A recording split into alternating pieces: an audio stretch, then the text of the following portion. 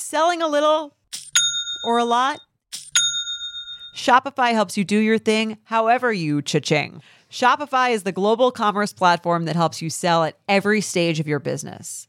What I love about Shopify is basically how no matter how big you want to grow, Shopify gives you everything you need to take control and take your business to the next level. I know we use Shopify here at Betches, and honestly, anyone with any kind of business could really benefit from Shopify. Whether you're selling scented soap or offering outdoor outfits, Shopify helps you sell everywhere, from their all-in-one e-commerce platform to their in-person POS system. Wherever and whatever you're selling, Shopify's got you covered. Shopify helps you turn browsers into buyers with the internet's best converting checkout, 15% better on average compared to other leading commerce platforms. And sell more with less effort thanks to Shopify Magic, your AI-powered all-star. Shopify powers 10% of all e-commerce in the U.S., and Shopify is the global force behind Allbirds, Rothy's, and Brooklinen, and millions of other entrepreneurs of every size across 175 countries. Plus, Shopify's award-winning 24/7 help is there to support your success every step of the way, because businesses that grow, grow with Shopify. Sign up for a $1 per month trial period at shopify.com/betches, all lowercase. Go to shopify.com/betches now to grow your business no matter what stage you're in. Shopify.com/betches. Betches Media presents. I really want to lose 3 pounds. Yeah, no, don't put me down for cardio. Diet starts tomorrow. Exercise gives you endorphins. Endorphins make you happy. I want to quit the gym. Happy people just don't shoot their husbands. With hosts Aileen Cooperman, Joey doesn't share food. and Sammy Fishbein. Whatever. I'm getting cheese fries. Hello, welcome back to Diet Starts Tomorrow. I'm Aileen, and there's no Sammy here today. She's like on a vacation. This girl vacations like 24/7. I'm jealous. No, I'm just kidding. She's a hard worker. And I am joined today by a DST family member. He's been on our podcast so many times. Max. What's up? Do you need a last name? Lugavere. You can throw it in. Okay, Max Lugavere. I mean, you know. You all know and love him. He's the author of the New York Times bestseller called Genius Foods, and his new book, The Genius Life, is coming out March 17th. So that's what we're here to talk about. I'm excited for you to tell me about it, because again, I love the cover of this one. Thanks so much. Good graphic designers at work. Yeah. Over at Harper Wave. So what's been going on? How's life? You said you moved. Well, chilling. Yeah, I moved. So when we first became friends, I was living in New York, and then since then, I moved to LA. And, like you and me. Since we met. Yeah. Okay. And I've been living in LA I've been in LA on and off for a long time, and I've always only lived in West Hollywood. Okay. When I've lived in LA, and now I'm moving to Santa Monica. I'm moving to the west side. Oh, it's so pretty there. Yeah, it's nice. But I'm a little nervous because I do like West Hollywood. I like the grit of it. Yeah, the fact that like is Los Angeles gritty? Like it's like a little bit more so than I think Santa Monica. I guess, at least in my head, like what I would picture of Santa Monica before having. So why are you moving there? Well, I think just where I'm at in life, I think I'm kind of ready for a change.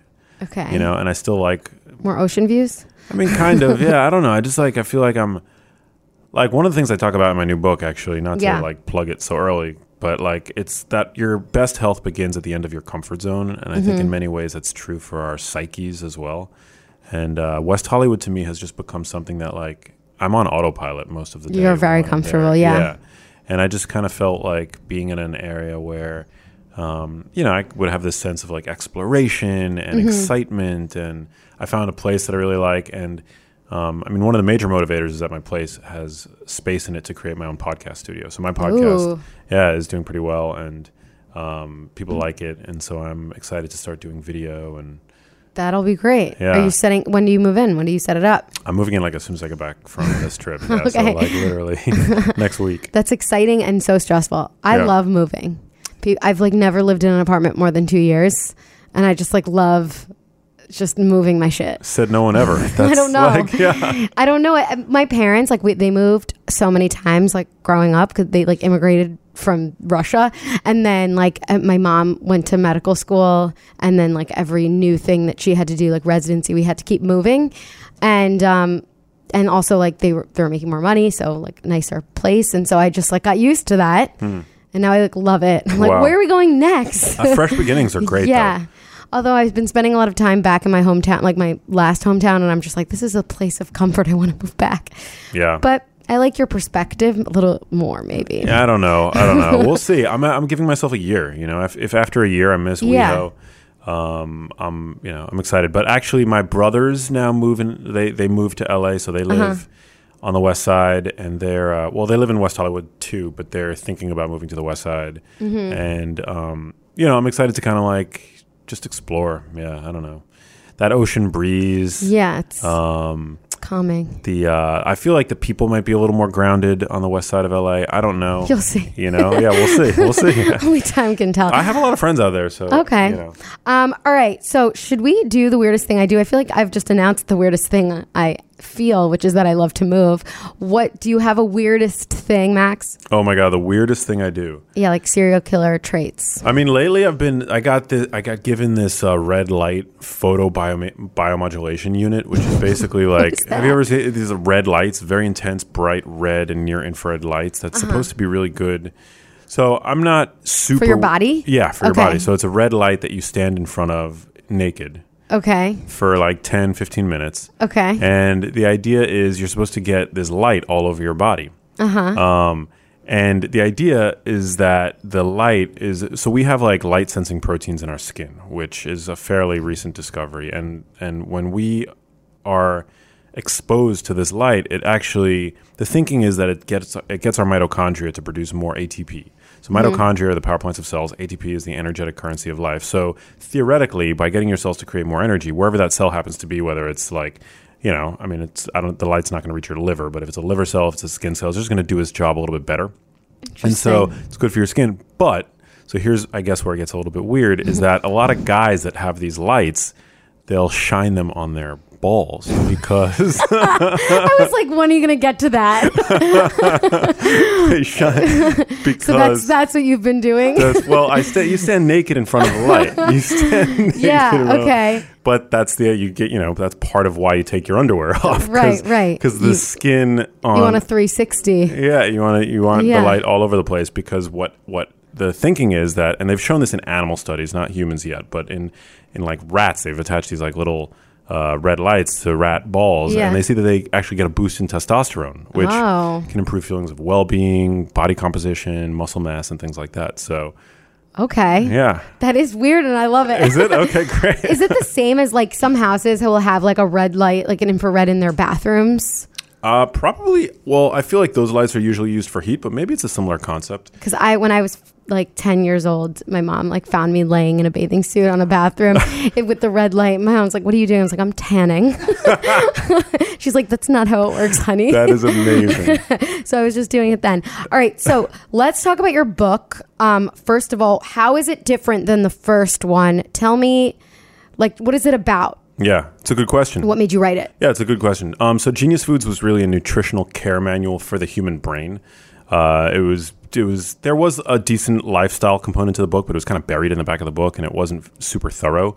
The Genius Life really is a 360-degree lifestyle guide, and it's a care manual for the body, which influences the brain, of course. Mm-hmm. But this is a book that goes beyond just dementia prevention. It really goes into how to achieve the best body composition that you can have, whether it's losing fat, improving muscle mass, improving strength, and doing it in a way that doesn't, that I think has the potential to heal your relationship with food, which is a big problem for people. A lot of people that begin these weight loss diets, they start counting calories, obsessing over macros, carbs, fat, and things like that. The ideas that I advance in this book really are about mostly about like the actionable steps that you could take, what to actually start eating that's going to help satiate your hunger. Because I think today we have a lot of one of the major problems with the current food supply is that our hunger regulatory mechanisms have become basically short-circuited. And it's one of the reasons why we're all chronically overeating.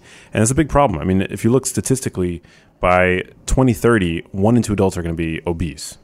And 1 in 4 are going to be severely obese. So a lot of people are struggling with problems in regard to their weight. And so this book is really about how to heal the body, how to Drop the fat if that's your goal. If it's to gain weight, I provide options there too, which is actually, a non-trivial portion of the population are actually looking to gain weight and increase muscle mass. And do it in a way that doesn't destroy your relationship with food, so that you don't have to forsake the pleasure of eating, which I think is so common. So how do you tackle people, like if somebody has like a bad relationship with food, how do you tackle it? Like obviously eating less is what everybody's saying is not, like restriction is not helping anyone. Yeah. Like being on like these super restrictive diets makes you more obsessed with food, makes you want the foods that you are restricting. So how do you go about it? Well, I think that the problem with, the way that a lot of people prescribe weight loss diets is that they fail to let their audiences know how food affects behavior. And the problem with ultra-processed foods, which is really one of the major tips that I give in the book, is to just simply avoid ultra-processed foods. Mm-hmm. And the reason for that is that these foods drive overconsumption. And in between writing Genius Foods and writing this book, a really great study was published. It was funded by the National Institutes of Health that showed us that when we basically, if you were sitting around all day eating only ultra-processed foods, you end up consuming, without even thinking about it, an excess of calories by about 500 calories, which if you do that every single day, that's a pound of fat gain over the course of a week.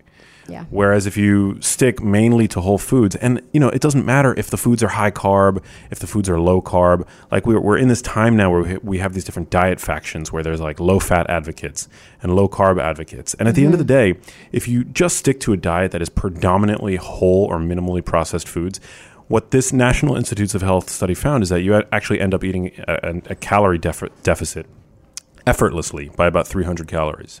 Mm-hmm. And this is like in both cases, it was a crossover study. The subjects ate to a comparable degree of satiety. So they were eating until they were full. But if you eat until you're full on an ultra-processed diet, you're over-consuming. And if you eat until you're full with a whole foods diet, you're basically like coming in under. It's like effortless weight loss. That's like Weight Watchers has like now they broke down into like 3 plans or something. And they're like most kind of, they had the freestyle, for a period of time. I don't know. They created like 0 point foods, which is basically you can't eat them on an unlimited way, but you can have them as 0 points because they're whole. So like they broke it down and there's one section of it where it's like they almost allow you to eat as much as you want, but you're not going to end up, the whole idea is that you're not going to end up overeating like quinoa or like zucchini. And so, and it works for so many people. I'm not like, this isn't sponsored, but but that is interesting. I mean, I like tried that. I remember I was like, oh, I can eat like quinoa. So I like made myself a cup and I was like dying. I was like, this is so much food. Like I can't eat that much. Yeah. And I normally, if I was going for like white rice or something a little bit more like processed, I could eat like so much more. Yeah. My perspective is that, so, I mean, I want to be clear, like if you eat ultra processed foods, a person who chooses to eat them is not a bad person. Right. And when we find it difficult to moderate our consumption of those foods, that's not a moral failure. These foods are designed to be overconsumed. When I crack open a bag of, let's say paleo puffs or a pint of ice cream, like I can't stop myself once I break that seal. And I think that that's common amongst human beings. It's just like, an inevitability when we're eating these kinds of foods. What's your favorite processed food? I mean, I would have to say who doesn't love ice cream? Yes. Is that processed? What if you get like slow churn? Yeah. I mean, we all process our food, right, when we cook it. But there's a difference. Like when foods, go through the industrial processing chain, they end up different. And they end up, I think, more intrinsically fattening. I'll give you an example. If you were to take whole nuts, okay, and eat like a handful of whole nuts, it's kind of gross, but actually a significant portion of the calories in those nuts you poop out. Like they actually don't get absorbed. If you were to take mechanically processed nuts and turn it into a nut butter, you're absorbing 100% of those calories. Mm. And that's, when you're grinding whole nuts with your teeth, let alone if you were a hunter-gatherer and you had to actually like crack and shell the nuts yourself. By grinding whole nuts with your teeth, you're not absorbing all of those calories. But then the minute we turn it into nut butter, it's 100%, are completely absorbable. So it's just, it makes these foods, I think, less satiating and it makes them more calorific. Like they have more calories. You could work for it too. Yeah. Yeah. You work for it. But it's super interesting. So whole foods, a significant portion you don't even end up digesting.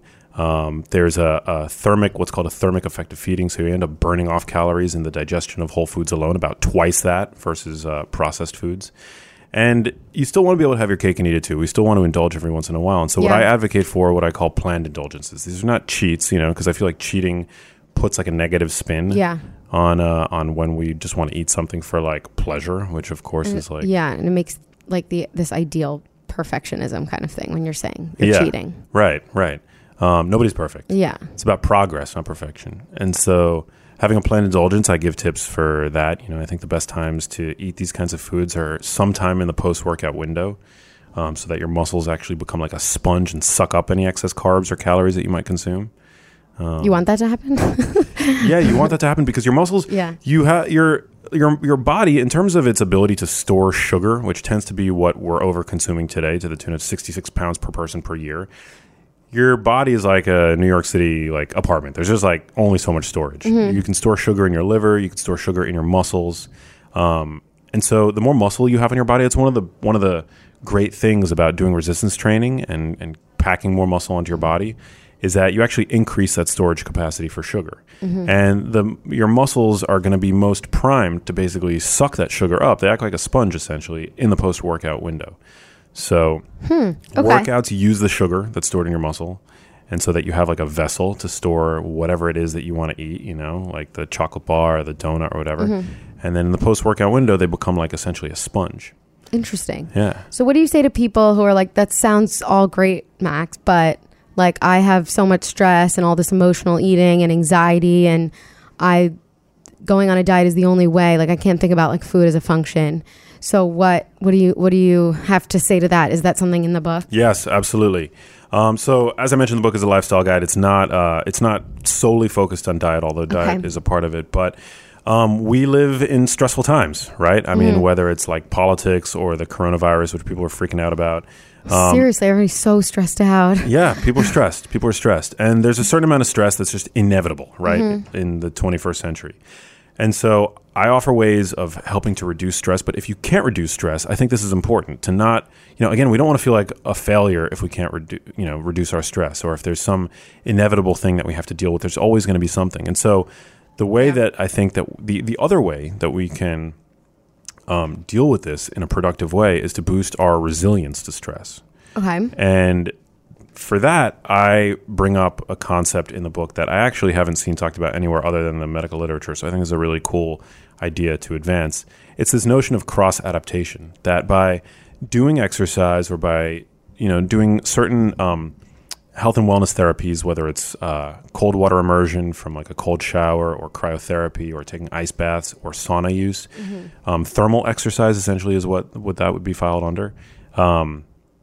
You essentially boost resilience in other areas of your life. Like a spillover effect occurs where you become more resilient psychologically to stress by boosting your resilience to like physical stress, which is, I think, super useful and empowering. That's funny. Somebody once told me that they read like an article digesting a medical article saying that like when you push yourself into being extremely uncomfortable, like physically, like doing a cold water bath or going from like the physical changes, that your body, you actually I don't know if this is pseudoscience, but like it strengthens its sort of DNA or its like ability to process the next hard thing, which is kind of what you're saying. Yeah. So should we all go to spas? Well, it doesn't strengthen your DNA, but yeah, we should go to spas. I think spending more time, whether it's exercising, I mean, this has been pretty well documented with exercise that, and they've shown this in animals, they'll take sedentary animals, they'll expose them to a stressor, and they are able to measure certain biochemical changes. They're able to see changes in their subsequent behavior. But then if they take a mouse or a rat and they make that animal exercise, they see less evidence of a stressful effect when exposed to the same stimuli.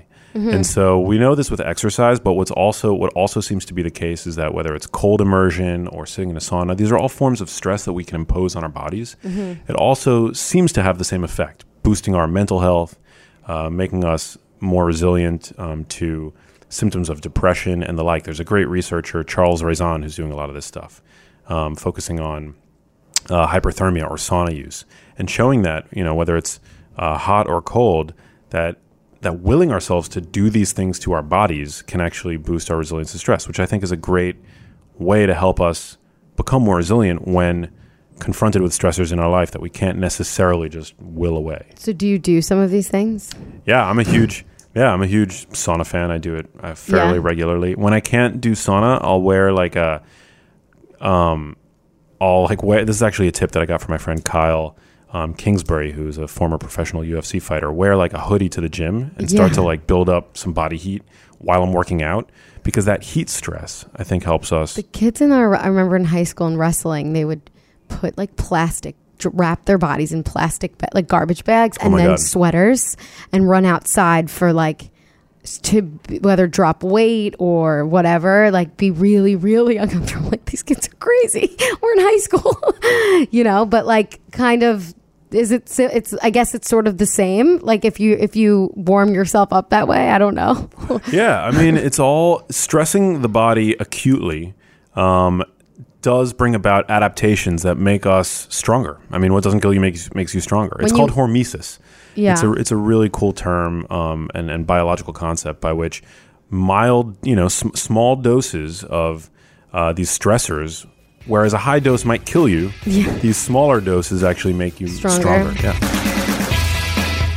It feels like cat food has been the same forever. Smelly, boring, made of mystery ingredients. That's why you've got to try Smalls. Smalls cat food is protein-packed recipes made with preservative-free ingredients you'd find in your own fridge. And it's delivered right to your door. Make the switch from kibble and give your cat a meal they'll love. We actually sent some Smalls to my friend in Brooklyn who is fostering kittens, and they took to it right away. It is delicious. It is nutritious. It is easy to serve. Yum, yum, yum, eat it up. Your cute kitty is descended from ferocious desert cats who hunted live prey. Even if your cat prefers to nap all day, they still need fresh, protein-packed meals for a balanced and healthy diet. Other brands fill their food with mysterious meat byproducts, artificial flavoring, and preservatives with names I don't even want to try to pronounce. After switching it up to Smalls, 90% of cat owners reported overall health improvements. That's major. The team at Smalls is so confident your cat will love their product that you can try it risk-free. That means they'll completely refund you if your picky cat won't eat their food. Now is the time to make the switch to Smalls. Head to smalls.com/DST and use promo code DST at checkout for 50% off your first order, plus free shipping. That's the best offer you'll find. But you have to use my code DST for 50% off your first order. One last time, that's promo code DST for 50% off your first order, plus free shipping.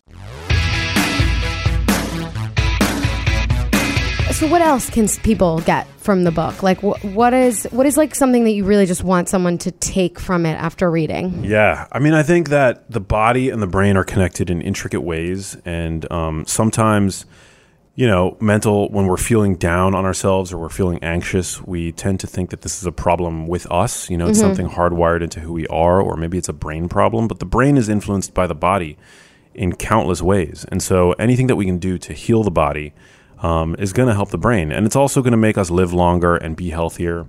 For listeners that don't know, I wrote my first book, Genius Foods. I was inspired by my mother, who developed dementia at a young age. And she suffered with a form of dementia called Lewy body dementia for 7 to 8 years. And it was awful seeing her really become handicapped by the condition. And that really was my focus when I first started out writing about health science. It was to really kind of give people a roadmap as to how they might prevent neurodegenerative conditions like Alzheimer's disease, Parkinson's disease, things like that, in accordance with the best available evidence. I don't claim to know everything, but we are at a point now where I think in regard to those conditions, we don't have to sit idly on our hands. We know there are steps that we know that we can take that are going to help minimize our risk. Okay. This book is a little bit different because so my mom passed away about 1.5 years ago. I'm sorry. And it was actually not even due to dementia. It was due to another freak medical condition. She was she was diagnosed with a form of cancer.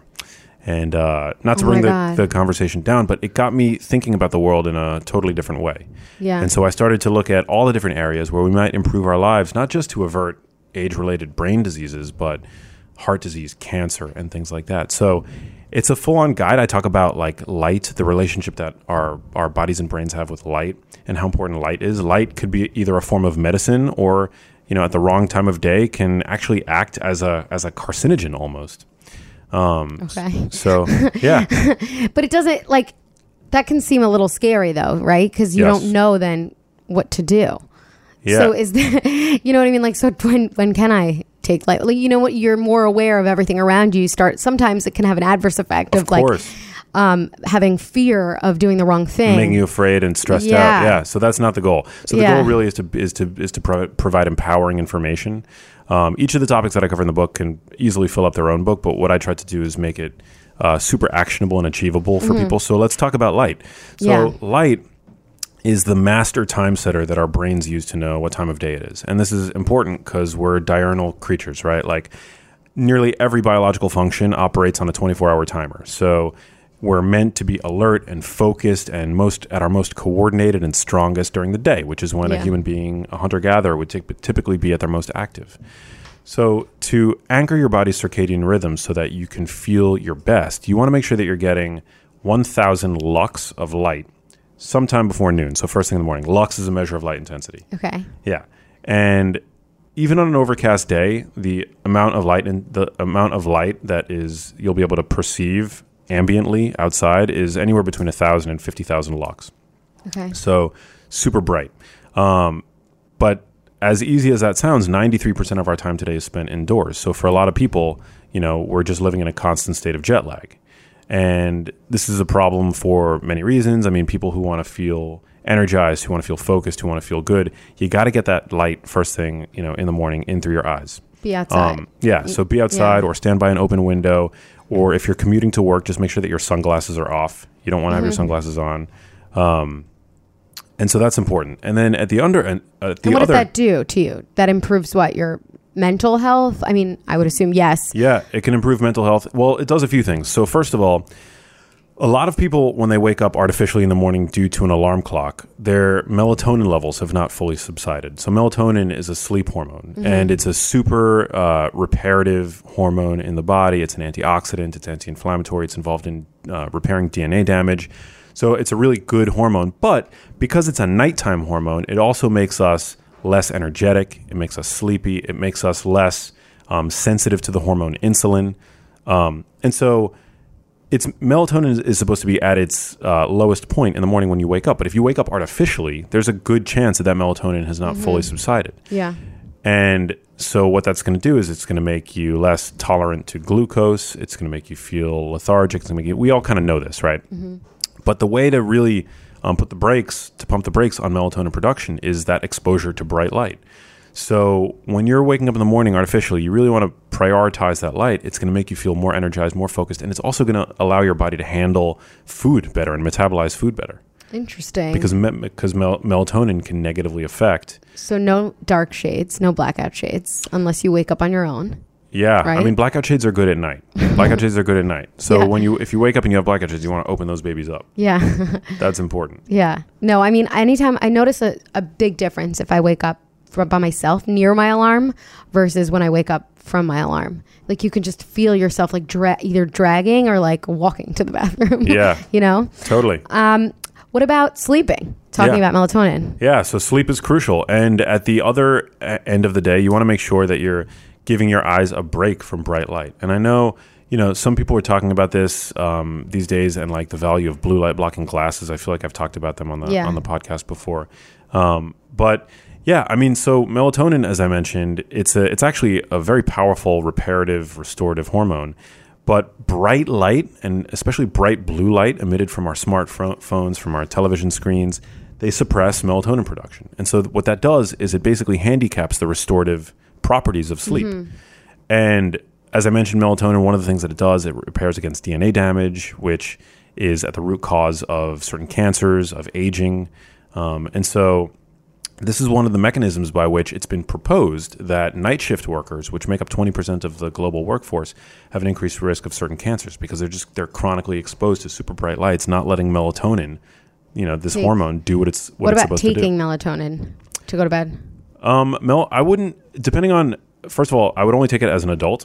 Yeah. And then to go to bed, I think it could be useful to help jet lag, but it doesn't really, it doesn't knock you out the way that I think that some people... It knocks me out. But it could, because maybe you're doing things that are suppressing melatonin naturally. So then it could be useful. But I always would, I would prefer to like be more mindful of the things that are likely suppressing your own natural melatonin production that are causing you to have to lean on that. Yeah. I have the craziest dreams anytime I take melatonin. Like I feel like Alice in Wonderland situation, but I don't really take it that much. I have very low tolerance for any type of drug. Okay, so then what about when you were talking about exercise before? Like, what do you mean by exercise? How much is too much? What do you think that? Because I feel like the older we get, the more we realize that like it's not really to work out to like lose weight. It's just to be a functioning person, to be happy. What do you think the necessary amount is, or what is it? Yeah, well, exercise, you're right. I think a lot of people do it for these idealized body, image goals. But for me, I love to work out, and I love to do it primarily for my mental health. If I'm not working out, I feel more anxious. I feel depressed. I have headaches more frequently, which could be placebo effect. But yeah, we now know, thanks to a number of really important meta-analyses that have been produced over the past couple of years, that whatever your exercise modality of choice is, whatever it is that's going to get you excited to go to the gym, you should do, because no matter if it's aerobic exercise or resistance training, both can be very useful in terms of reducing symptoms of depression, reducing anxiety, and also boosting neuroplasticity, which is this property of the brain that keeps it supple and youthful as you age. Exercise boosts this protein called BDNF, or brain-derived neurotrophic factor, which is sort of like a miracle-grow protein for the brain. It boosts levels of serotonin in the brain. There's just so many. I mean, it really is medicine as far as the brain is concerned. And a lot of people get prescribed antidepressant drugs, and I place no stigma on anybody who needs to lean on these drugs to feel good. But the research does suggest that they're more effective the more severe the depression. Yeah. And for mild to moderate depression, they don't seem to be any more effective than exercise. And exercise doesn't have any negative side effects. In fact, it has only positive effects. Unless you're like doing an extreme one, you're just constantly getting hurt. And just like overtraining and destroying your immune system, Okay, so you talk about the Mediterranean diet in the book. Is this what you go by? Like, is that what you... Yeah, it's like a Mediterranean style diet. I have my own take on it. I mean, it's pretty like, I think when you're coming up with dietary recommendations, you have to acknowledge the fact that there is dietary diversity around the world, and that you see people living and thriving on low-fat diets, on low-carb diets. Yeah. And so how do we reconcile that? Well, I think that the one commonality is that what they're eating are foods that are minimally processed.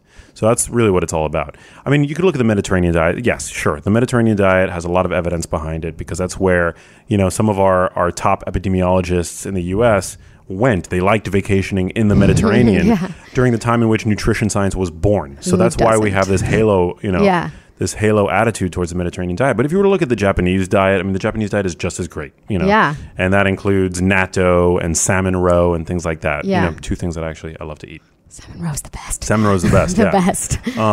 So I mean, do you have to stick to the Mediterranean, whatever what we in the U.S. describe as being the Mediterranean diet? No. So, I mean, as long as you're incorporating, I think, whole foods. The one, I guess, where I think that in the Mediterranean they know their stuff is with olive oil. So I'm a huge fan of extra virgin olive oil, and that's like the primary fat that I use in my kitchen. A lot of people ask me like what the best fats are. What about high heat? What do you do?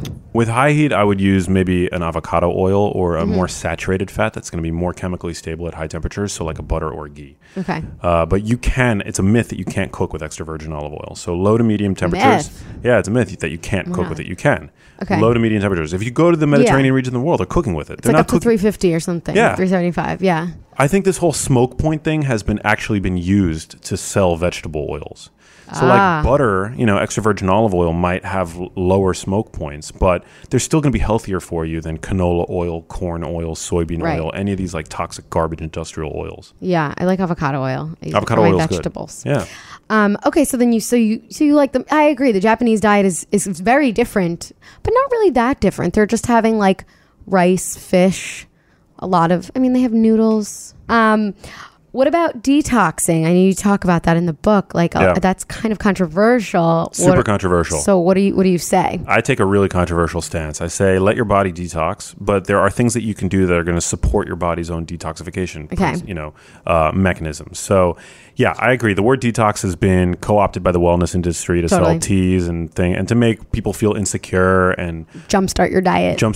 Yes, I'm 1,000% with you guys. Yeah, and I say the same thing. Like on my Instagram, I've like wailed against like this whole like detox fit tea phenomenon. I love seeing your comments on people's like I could like sometimes comes up on my thing and I'm just like, who is he commenting on today? Yeah. But this idea that, our body is just going to detox by itself. You don't have to do anything. Yeah. That I think is actually bullshit also. Oh. Because you've got to do things to help support your body's own detoxification. And many of us are not doing those things. What are they? Eating a healthy diet, eating, lots of fresh produce, eating dietary fiber, eating cruciferous vegetables. They're going to stoke your body's own detox pathways. Yeah. Okay. When you eat cruciferous vegetables, especially raw cruciferous vegetables, and you don't want to go overboard with these foods, but what they do is they trigger your body's own production of detoxifying compounds like glutathione and others. So you can actually stimulate your body's own detoxification. Okay. And the other benefit of eating fiber. So I talk about the 3 P's of healthy elimination: to pee regularly, to poop regularly, and to perspire regularly. Those 3 things are super important, okay? And this idea that we don't have to do anything, our bodies are just naturally detoxing. I can't tell you after Genius Foods came out, how many thousands of people have messaged me saying that, now that they're eating the way that I recommend, they're actually going to the bathroom once a day. Yeah. And I was like, what? I mean, like, how many times were you going to the bathroom before? It was like, they would say maybe once every other day or once every 3 days. Yeah. You got to make sure that you're going to the bathroom regularly. You also want to make sure that you're staying hydrated. So the solution to pollution is dilution. You want to make sure that you're drinking lots of fluids. Yeah. Your pee is yellow, light yellow to clear. That's how you know that you're properly hydrated. Or one way of knowing that you're properly hydrated. And you want to perspire regularly. So by sweating, you excrete a certain concentration of heavy metals, of endocrine disrupting compounds that we accumulate through your sweat. Yeah. So you want to do those. I mean, it's not that controversial to say, like, if people who seek to detox, they're saying like, oh, I had like a rough week, or I went out too much. And so instead of being like, let me go on this extremely restrictive juice cleanse, just like go back to eating like healthfully. Yeah. Just eating like your vegetables and everything. Exactly. Like you could just have a salad with some chicken that you made, and that in itself is a detox, is what you're saying. Yeah. And then over time, you'll end up going to the bathroom regular. It doesn't happen right away. I mean, I think like an elimination diet can be useful, like a useful tool, but it doesn't require you to buy any special supplements or anything like that, Right. And everybody's different. Teas. So if you don't exercise regularly, or maybe you do exercise, but you just don't sweat that much when you exercise, I would say, well, for you, a way that you can encourage your body's own detoxification is to like try to find ways to get yourself to sweat more, whether that means like seek out a sauna, or wear that hoodie that I talked about when you're starting to work out to really get your body heat. We sell hoodies. You do? Nice. Shameless plug. Yeah. Guys, as many of you know, I've been on an alcohol-free journey. Please don't hold it against me that I just said journey, but I have. And one thing that I've really missed on this journey is beer. But now with Athletic Brewing, I'm able to get that delicious beer-like taste in my mouth without any of the alcohol. It's amazing. Just so you guys know, I used to love sours. I'm a big sour drinker, and I really miss that taste. And now I don't have to miss out on it. It's amazing.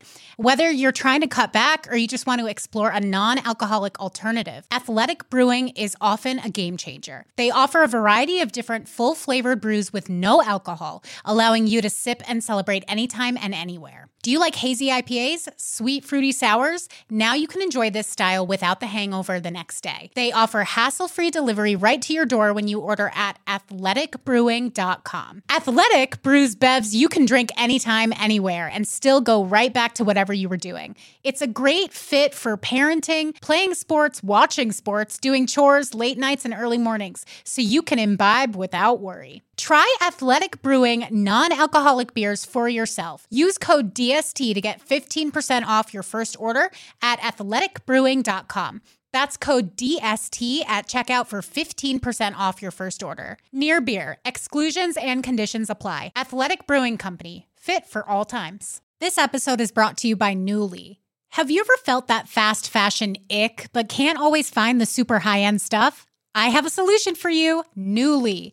Nuuly has everything you need to bring your closet up to speed for this season without breaking the bank. Free your closet of impulse purchases and skip the buyer's remorse by renting instead. Nuuly is a subscription clothing rental service. For just $98 a month, you get your choice of any 6 styles each month. Access to thousands of styles from more than 400 brands. There are no fees, late fees, damage fees, or fees to pause or cancel. They also have inclusive sizing, up to 5X, as well as petite and maternity. And you always have the option to buy what you love. I love Nuuly. I've rented so many cute things from there, and I've even made a few purchases from there, and they're always spot on. They have so many brands that I honestly could never afford in real life, so it's great to be able to rent them. Nuuly is a great value at $98 a month for any 6 styles, but right now, you can get $20 off your first month of Nuuly when you sign up with the code DST20. Just go to Nuuly, that's NUULY.com, and enter the code DST20 and sign up to get $20 off your first month. That's NUULY.com, Nuuly with 2 U's, with code DST20. Nuuly subscription clothing rental. Change your clothes. What's something that you researched, because I know you're a research king, Junkie. researched or learned when writing this book that like totally shocked you or surprised you? Man, so much. Well, one interesting thing that I wrote into the book that I thought was potentially going to be really useful for people. Again, it's about helping people achieve healthier bodies without having to obsess over carbs and fat and calories and things like that. And there's like a lot of diet stuff. There's a lot of, but the thing is, there's a lot of people in the fitness community that are like, all you got to do is count your calories, and that's really what it all comes down to. But who wants to think about calories, Yeah. I don't want to think about calories personally. I think they're saying that like people are like, the world makes it so complicated, and so you don't need to buy all these gimmicks to lose if your goal is fat loss. So really it comes down to counting calories. But I agree, counting calories becomes emotionally taxing. It becomes taxing. Yeah. But why? I mean, if you could eat in a way that you don't have to think about calories and you're naturally going to come in at a calorie deficit, I mean, that's like, to me, that sounds like a way better strategy. Seems idealistic. Does it? Maybe. I don't know. Yeah. Well, here's another tip. I agree. Here's another tip. Researchers have found, it was published in the journal Physiology and Behavior, that by being distracted while we eat, we tend to eat about 15% more calories.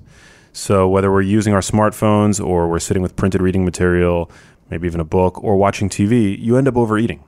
And so if people do just one thing differently, they become more present with their food, and they put away the phone and they eat until they're satiated, and then they stop.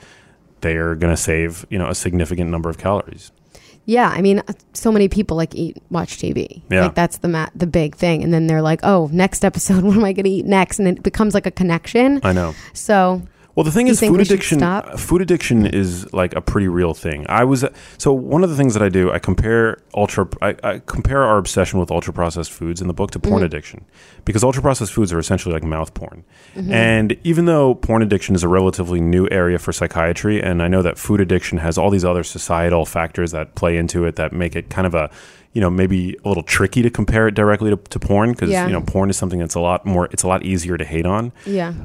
If you actually look at the anecdotes from people who are addicted to porn, they sound very similar to food addiction. What are they? That they have like a numbed sense of satiety, like they feel like they can't get enough. Yeah. They are already fantasizing the next video while they're watching the current video. They have a numbed pleasure response.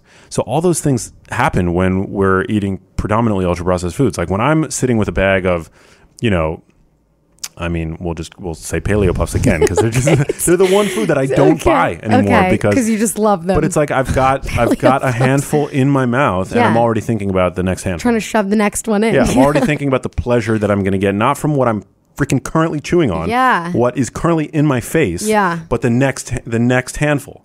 And so I think that's kind of a problem. It's not that any one component of these foods is addictive. I don't think that sugar is as addictive as we've been hearing that it is, because you don't see people, mainlining sugar.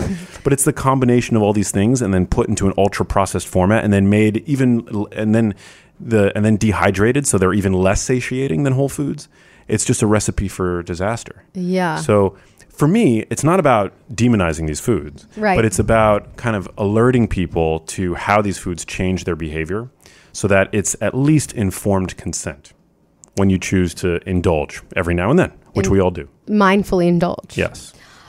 What from your book have you incorporated into your own life? Something new? Well, I've become more aware of environmental toxins. Basically, I've just become more concerned about like air pollution. I travel a lot. Sometimes over the past year, I was in Colombia, and amazing country. I love Colombia, but I ended up in some areas where it was just very obvious that the air was not clean, and I've become just kind of a lot more concerned about that from the standpoint of brain health. Air pollution is not our friend when it comes to having a healthy, optimally performing brain. 20% of Alzheimer's cases might be owed to living in a heavily polluted area. And this is kind of like a new science, but 52% of all Americans live in heavily polluted environments. So, I mean, the city, yeah. It's gray. It's gray. It's literally gray. The other day, I was like asking Uber to drop me off. I'm like, you can drop me off that wall of garbage, please. It's just like so gray. And then there's all that recent news or like what the findings about like the air above China now or above Wuhan, like where everybody's just staying home has cleared up. Yeah, which is incredible because nobody's driving. Nobody's turning on their engines. I mean, it's good for the air. China really does struggle. Yeah. With crazy levels of air pollution. For sure. But it's insane that difference happened in such a short period of time.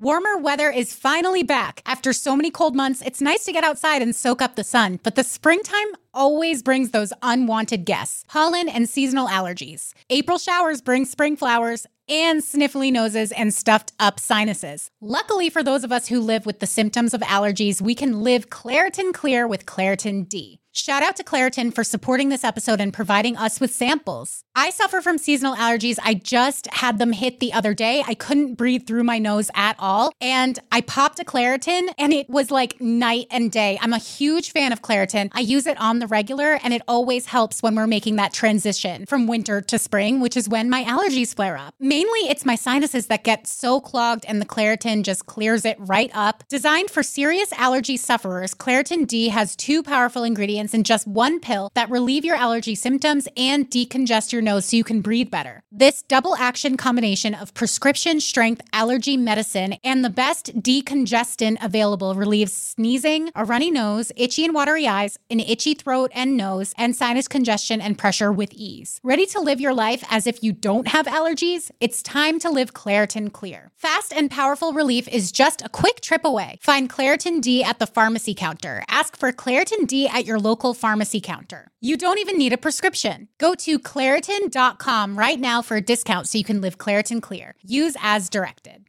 Worried about letting someone else pick out the perfect avocado for your perfect impress them on the third date guacamole? Well, good thing Instacart shoppers are just as picky as you are. They find ripe avocados like it's their guac on the line. They're milk expiration date detectives. They bag eggs like the 12 precious pieces of cargo they are. So let Instacart shoppers overthink your groceries so that you can overthink what you'll wear on that third date. Download the Instacart app to get free delivery on your first 3 orders while supplies last. Minimum $10 per order. Additional terms apply. In the market for investment-worthy bags, watches, and fine jewelry, Rebag is the answer.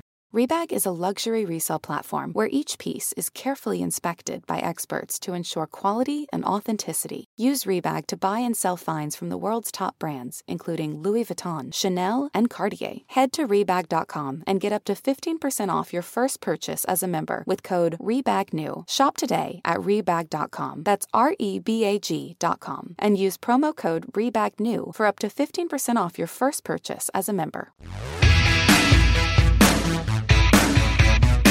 Should we do our non-scale wins? Did you think of one? Non-scale wins. Yeah, what's your win this week?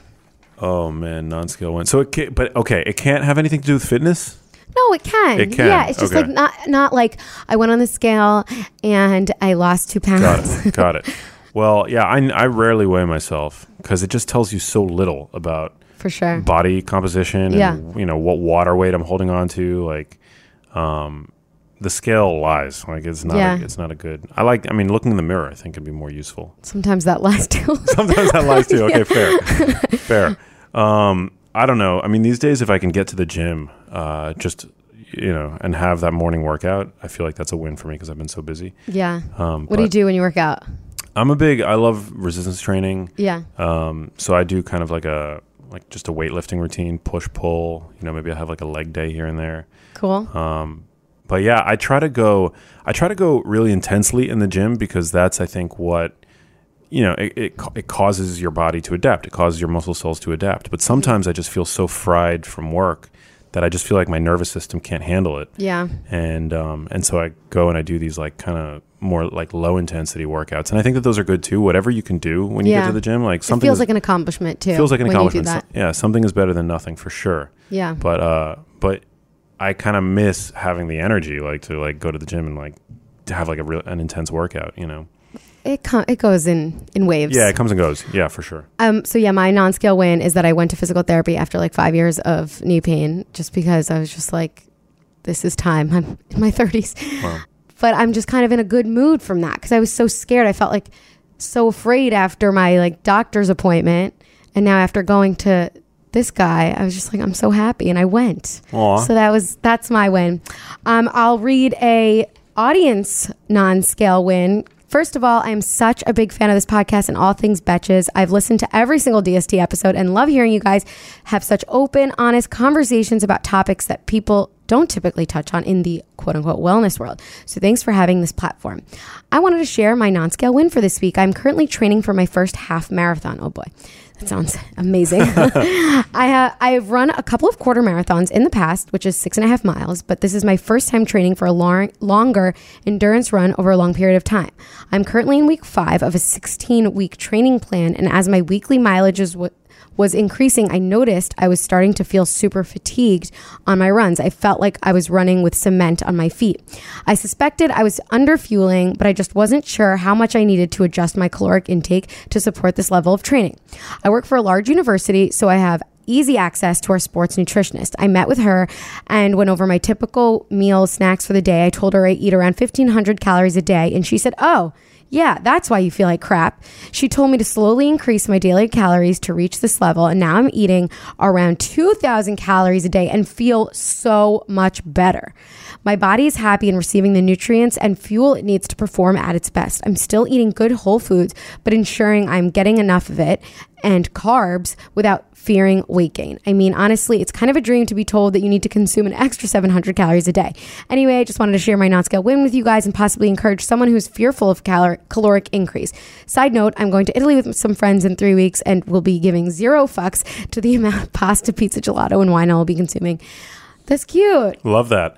Yeah, and it's a great example of where there's, just goes to show you that there's no such thing as a one-size-fits-all diet. Because we're talking about ways of cutting calories, right? Yeah. Some people in the audience want to increase calories and or gain don't know weight, that they need to. Or don't know that they need to, yeah. So, I mean, I think it's... everybody's different depending on your goals. And what you're doing. Like training for a marathon is extremely taxing on your body. And like anytime you work out, you find yourself so much more hungrier and the food that you're eating doesn't satisfy you. So it's smart that she went to a nutritionist, figured it out, didn't just like give herself like some Instagram diet, Yeah.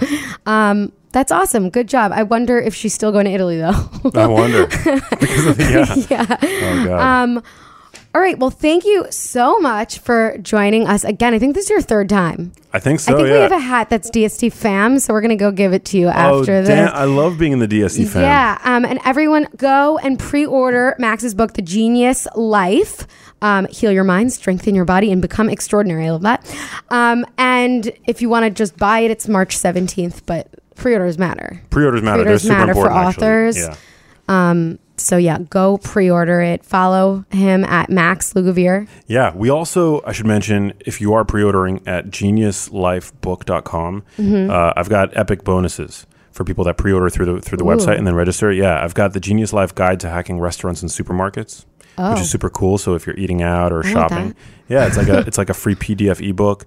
I've got a guide to reading and understanding science, which I think is super important. Like science literacy is something that is, means a lot to me, and I think that we ought to all know a little bit more about how to read a paper. Yeah. And then I've got a guide to supplements that you can potentially use to boost brain function. And then the first 1,000 that pre-order, actually, I'm sending through the mail like a signed book plate, so people can go and get those bonuses. GeniusLifeBook.com for pre-ordering. Get the book. And guys, join our Facebook group, Diet Starts Tomorrowers. Rate, review, subscribe. All of your reviews really, really matter to us. The same way pre-orders matter. It's just really important for our business and for us to keep doing this every single week. And for everybody who has been reviewing since we've been adding this, we really, really appreciate it. And Sammy, who is not here on vacation, jealous, we love you. So thanks again, Max, for joining us. Thanks, we're always with you through thick and thin. Diet Starts Tomorrow is hosted by Aileen Cooperman and Sammy Fishbein. Our editor is Sean Kilby. Our podcast producers are Mike Coscarelli, Sean Kilby, and Carly Rice. And artwork is by Brittany Levine. Be sure to follow us at Diet Starts Tomorrow on Instagram and email your questions and non-scale wins to dst@betches.com.